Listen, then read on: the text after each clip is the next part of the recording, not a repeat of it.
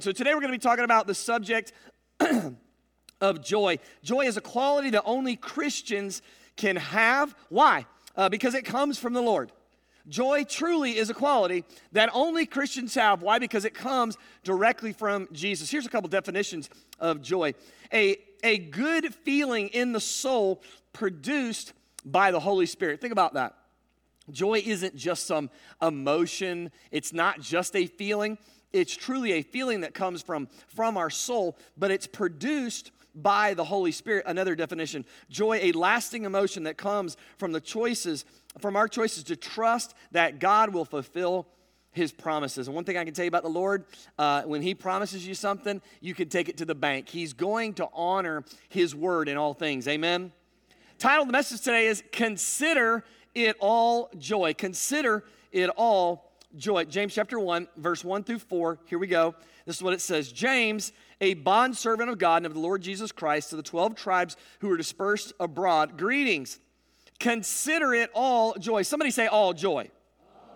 My brethren. Who's the brethren? The brethren of the body of Christ. Brothers and sisters in the Lord. So anytime Scripture makes reference to the brethren, it's talking about those that are of God, that are believers. We are of the family of God. When you encounter various trials, knowing that the testing of your faith produces endurance, and let endurance have its perfect result so that you may be perfect and complete, lacking in nothing. And so today I want to offer up 3 things that you should know about joy. 3 things that you and I need to know about joy. Number 1 is this: joy is something that we choose. It's something that we choose. Last service, guy's walking out and he says, hey, point number 1, you said joy is something that we choose. You've used that before. And I said, thank you.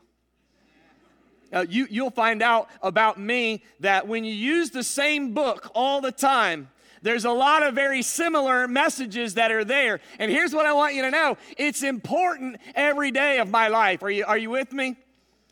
Joy is something that you choose. The writer here, James, is saying, listen, consider. Let it be thought-provoking. Consider it joy when you encounter various trials. This may be one of the most life-changing passages of Scripture if you and I choose to apply it to our lives. Think about it. Why is that? Because if you and I learn it and live it to choose joy in the midst of our hardship, that changes our lives.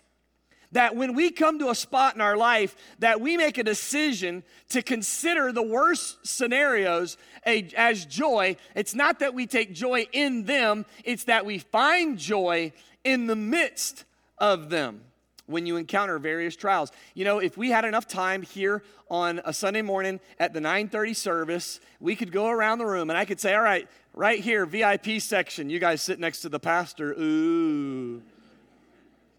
If I had you raise your hand and say, give me a list of some trials that you are currently in right now, my assumption would be you'd be able to raise your hand. And you, and you, and you, and you, and you, and Event Center, we could all raise our hand. Why? We have trials in our lives. And so we need to consider it joy when those trials come. And it says various trials: poor health, a struggling marriage, financial stress, issues at work, all different types of things that you and I experience, but we've got to understand that in that, joy can be found. Life will do its best to break you down with trials. Life does its best to pull you away from the things of the Lord. We get discouraged, we get weary, we get weak. You know, when I'm weak, the Bible says He is strong. Matter of fact, Nehemiah chapter 8, verse 10 says, the joy of the Lord is my strength. So really, when you're weak and you're discouraged and you're down and out, tap in to the joy that the Lord has in you, because that ultimately is your strength. The joy of the Lord is my strength. The joy of the Lord is my strength. The joy of the Lord is my strength. The joy of the Lord is my strength. It's a very easy song to memorize. Second verse, He gives me living water and I thirst. No, let's not do it. Different sermon, different day. 11 o'clock service would appreciate it way more. All right? So if I'm weak and He is strong and the scripture says that the joy of the Lord is my strength, then I need to come to a spot in my life where I embrace the joy that God has for me. The problem is too many of us choose to give in to the list of lies that the enemy throws at us that pull us away from God's joy. We choose fear, we choose doubt, we choose uncertainty, we choose depression and guilt and shame. You know, there's a story in Acts chapter 5. If you're interested, you can just kind of hang a left in your Bible a little ways. Acts chapter 5 is a story of the apostles that are going through a different season of life. The apostles, Acts chapter 1, they came before the Lord, and Jesus ascended into heaven.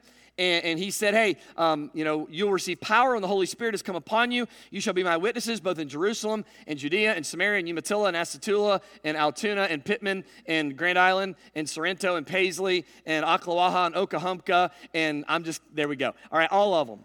Well, no matter where you go, be my witness. Acts chapter 2, Peter preached his first sermon.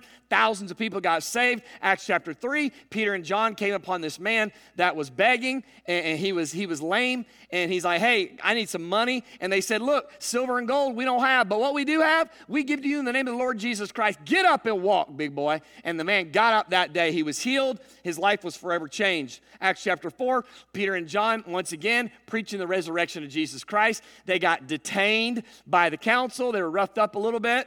They brought them into the center, the Bible says, and they said, by what power and what name have you done this?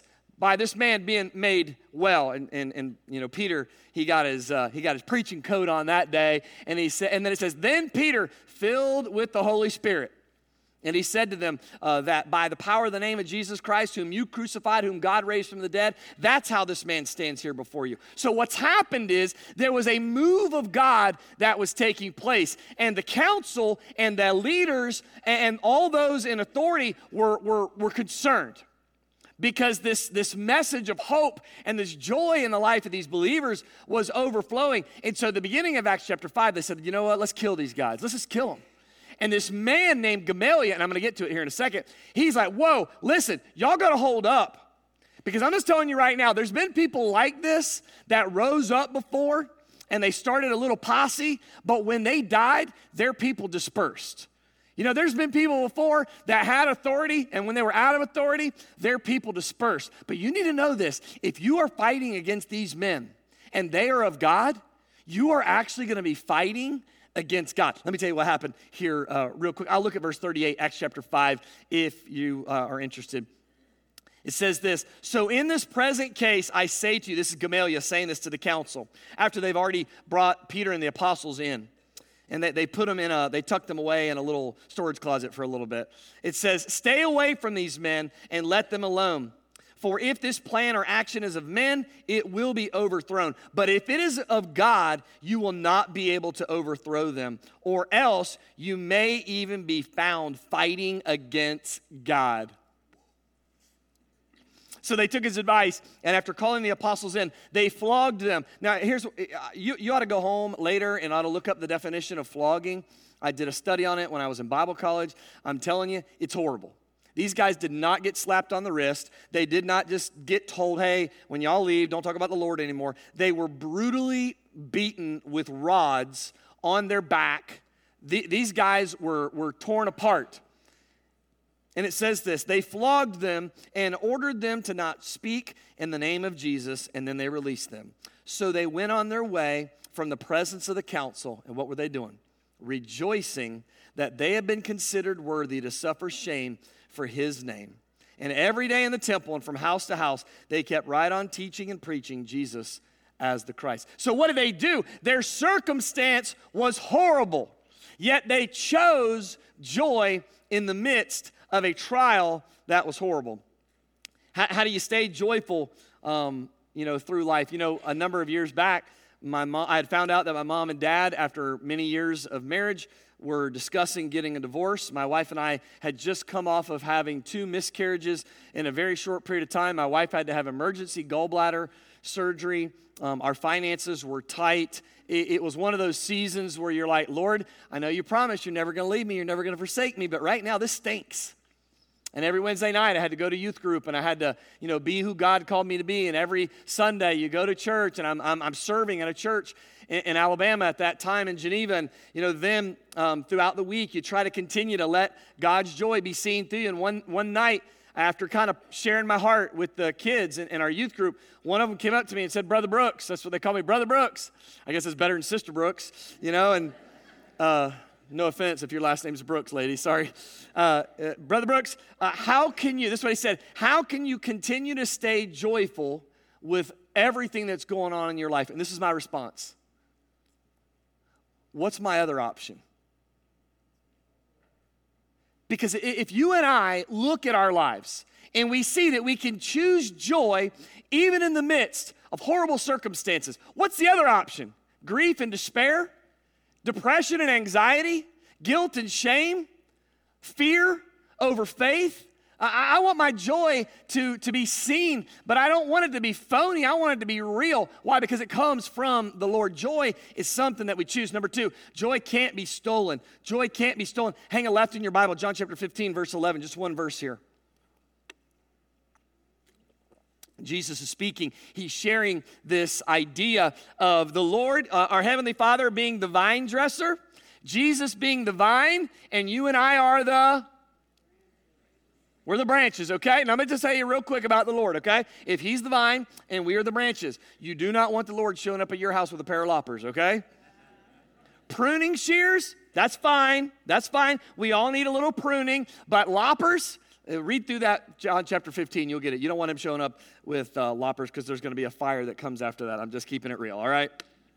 This is what it says in verse 11. And Jesus is speaking. He says, "These things I have spoken to you, that my joy," somebody say, "my joy," "may be in you, and that your joy may be made full." I love it. Okay, He lays it out. My joy, Jesus is speaking, His joy may be in you, but your joy may be made full. I mean, talking about our relationship here in the vine and the branches, what the Lord's trying to do with the apostles, the disciples, is He's trying to share with them how close that they are. Guys, what I want you to realize is if you're connected to me, you're connected to Him. If you go, you have to go through me, Jesus, to experience the Heavenly Father. And He's showing them that His joy, when He's there and when He's not there, that His joy can be in us. And the question is, if His joy is in us, where is it? Well, I'm glad you brought that up. Matter of fact, there's actually a couple songs that can explain to you where His joy is. There's one that you would have learned back in the day. It goes, J-O-Y, down in my... Okay, so like, you were the only people that went to the same church that I went to, okay? So it's down in my heart. J-O-Y, down in my heart, deep, deep down in my heart. And then the one that's everybody's favorite. Wait, I didn't start yet. I was clearing my throat. I've got the joy, joy, joy, joy down in my heart. Down in my heart. Down in my heart. I've got the joy, joy, joy, joy down in my heart. Down in my heart to stay, and I'm so happy, so very happy. I've got the love of Jesus in my heart, and I'm so happy, so very happy. I've got the love of Jesus in my heart. Hey, think about this. I remember praying with my mom years ago, and she said, "Son, do you want to ask Jesus into your heart?" I mean, ultimately, when we receive Christ, the heart is a physical being within us. But ultimately, we're referring to our soul, who we are within us when we receive Jesus Christ into our lives. And He says that my joy may be in you. Now, why is that significant that God's joy dwells within our heart? And then I'm telling you, it can't be stolen. Because where the Lord's house is, He doesn't allow things to be stolen. It's His joy. So the devil, here's what you need to realize. The devil can't steal your joy. You may choose to allow the devil to have a way in your life, but he can't take what's not his. And so if the joy of the Lord is in my heart, And I want you to know, he's not welcome there. The enemy's not welcome there. What he chooses to do is mess with your mind. I've said it for years. The devil's playground is right here in between these two ears as he continues to manipulate and deceive and throw us a curveball on a regular basis. Yet the devil can't take what's not his. Verse 11 says, and your joy may be made full. Now, I've read that a number of times. It makes me believe that if Jesus is saying, my joy be in you, and that your joy be made full, that you and I have some part in this process. Yes, when we receive Jesus, we receive all of him. But maybe your joy meter isn't where it needs to be. Maybe you and I, every once in a while, can remember the day that we gave our life to Jesus Christ, and we were so full of joy, it was gushing on everybody. Now, I don't know how many of you are like this. The other day I got in the van, and we were headed out for a trip, and I get in the van, and I crank it up, and there is a orange light with a little gas pump on it.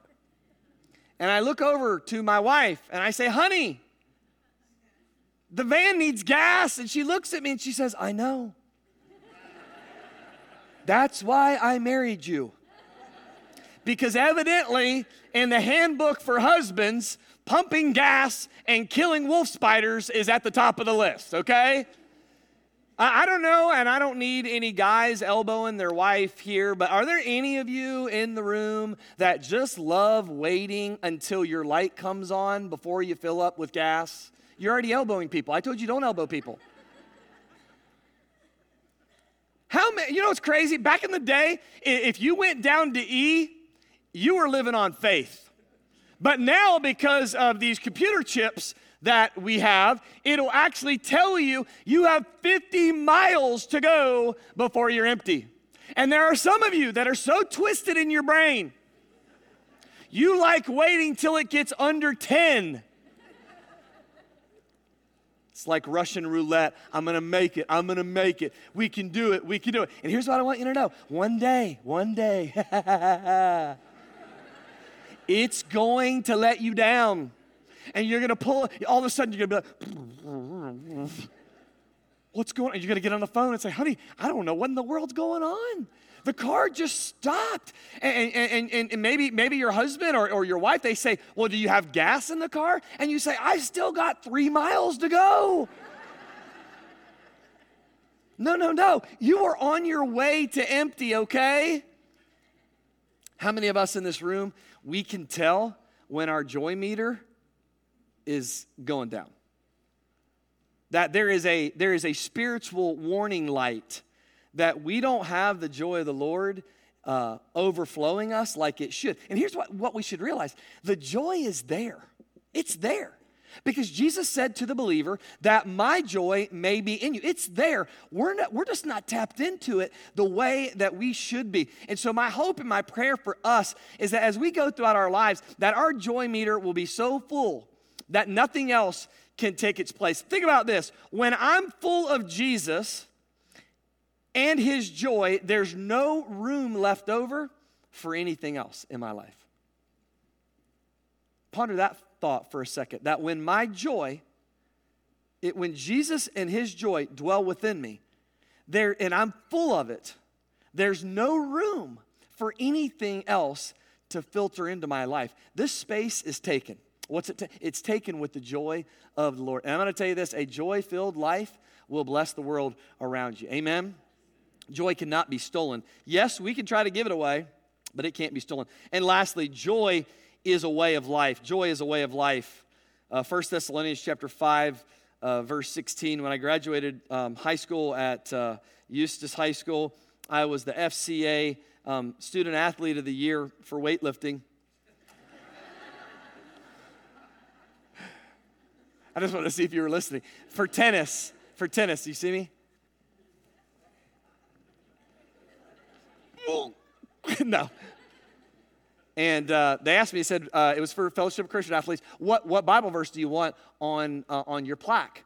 And I've got it, I got it now. even today, and I said, I want 1 Thessalonians chapter 5, verse 16 through 18. 3 parts to it, okay? Different translation than what's on the screen.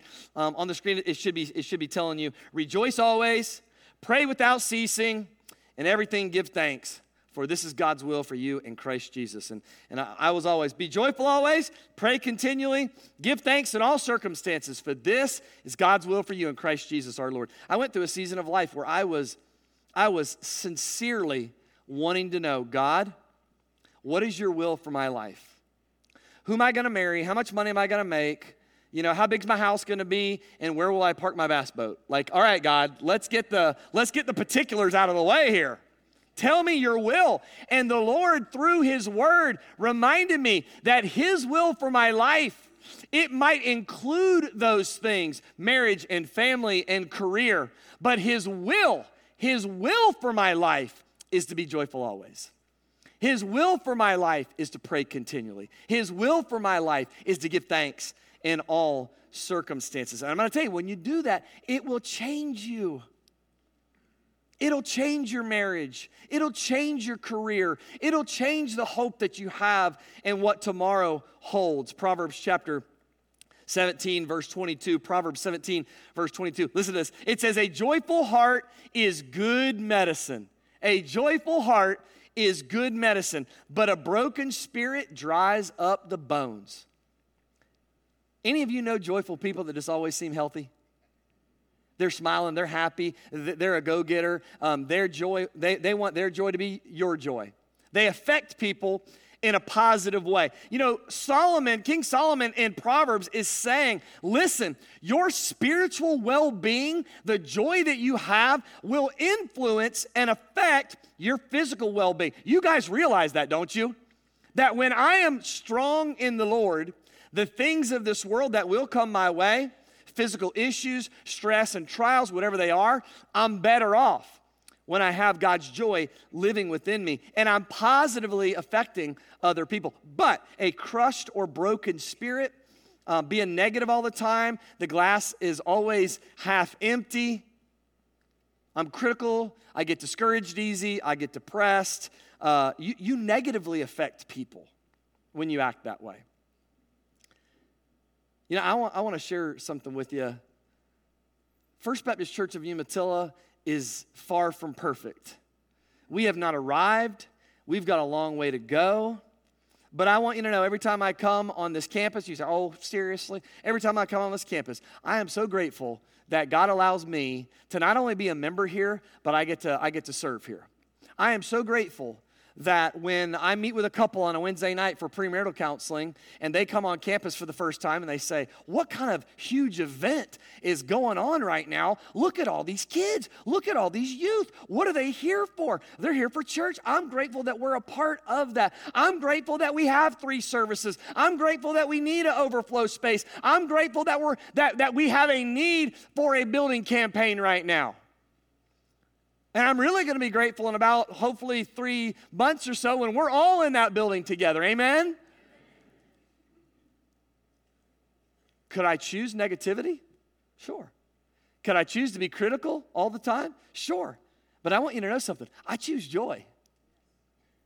Why? Because joy is a way of life. But here's what I want you to know. If you're here today and you are prone to negativity, please do not elbow the person next to you. If you are prone to negativity, I want you to realize something. When you choose negativity over joy, you are literally missing the blessing that God has for your life. And you ever heard, He gives and takes away. He gives and takes away. If we lose sight of how blessed that we are, the blessing that He bestowed upon us, He can take it away too. He can take it away. And I want you to realize something about joy. Your joy does not come from Brooks Braswell. Believe me, I'm going to throw as much joy as I got on you, but I'm going to tell you who it came from, because it comes from Him. Today we need to choose joy. Today we need to protect it as it dwells within our heart, and we also need to be prepared to live it out in our lives. Let me close with this thought, and maybe it gives you a moment just to consider where you are right now in your spiritual season of life. How's your joy meter? Is it where it needs to be? Are you running on empty, and the only thing that brings you joy are these little bursts of spiritual input that maybe you get on a Sunday morning, and then Monday and Tuesday come and your joy meter goes back down? Can I just tell you something respectfully? I don't need you, and I don't need what we do right here to keep my joy meter up. Yes, this is a part of it, but what allows us to be joyful is keeping our eyes fixed on Jesus, the author and perfecter of our faith, who dwells within our lives. And so I pray that this Christmas season, you can have the joy of the Lord coming out of you, and you're spreading those joy cooties everywhere. Amen?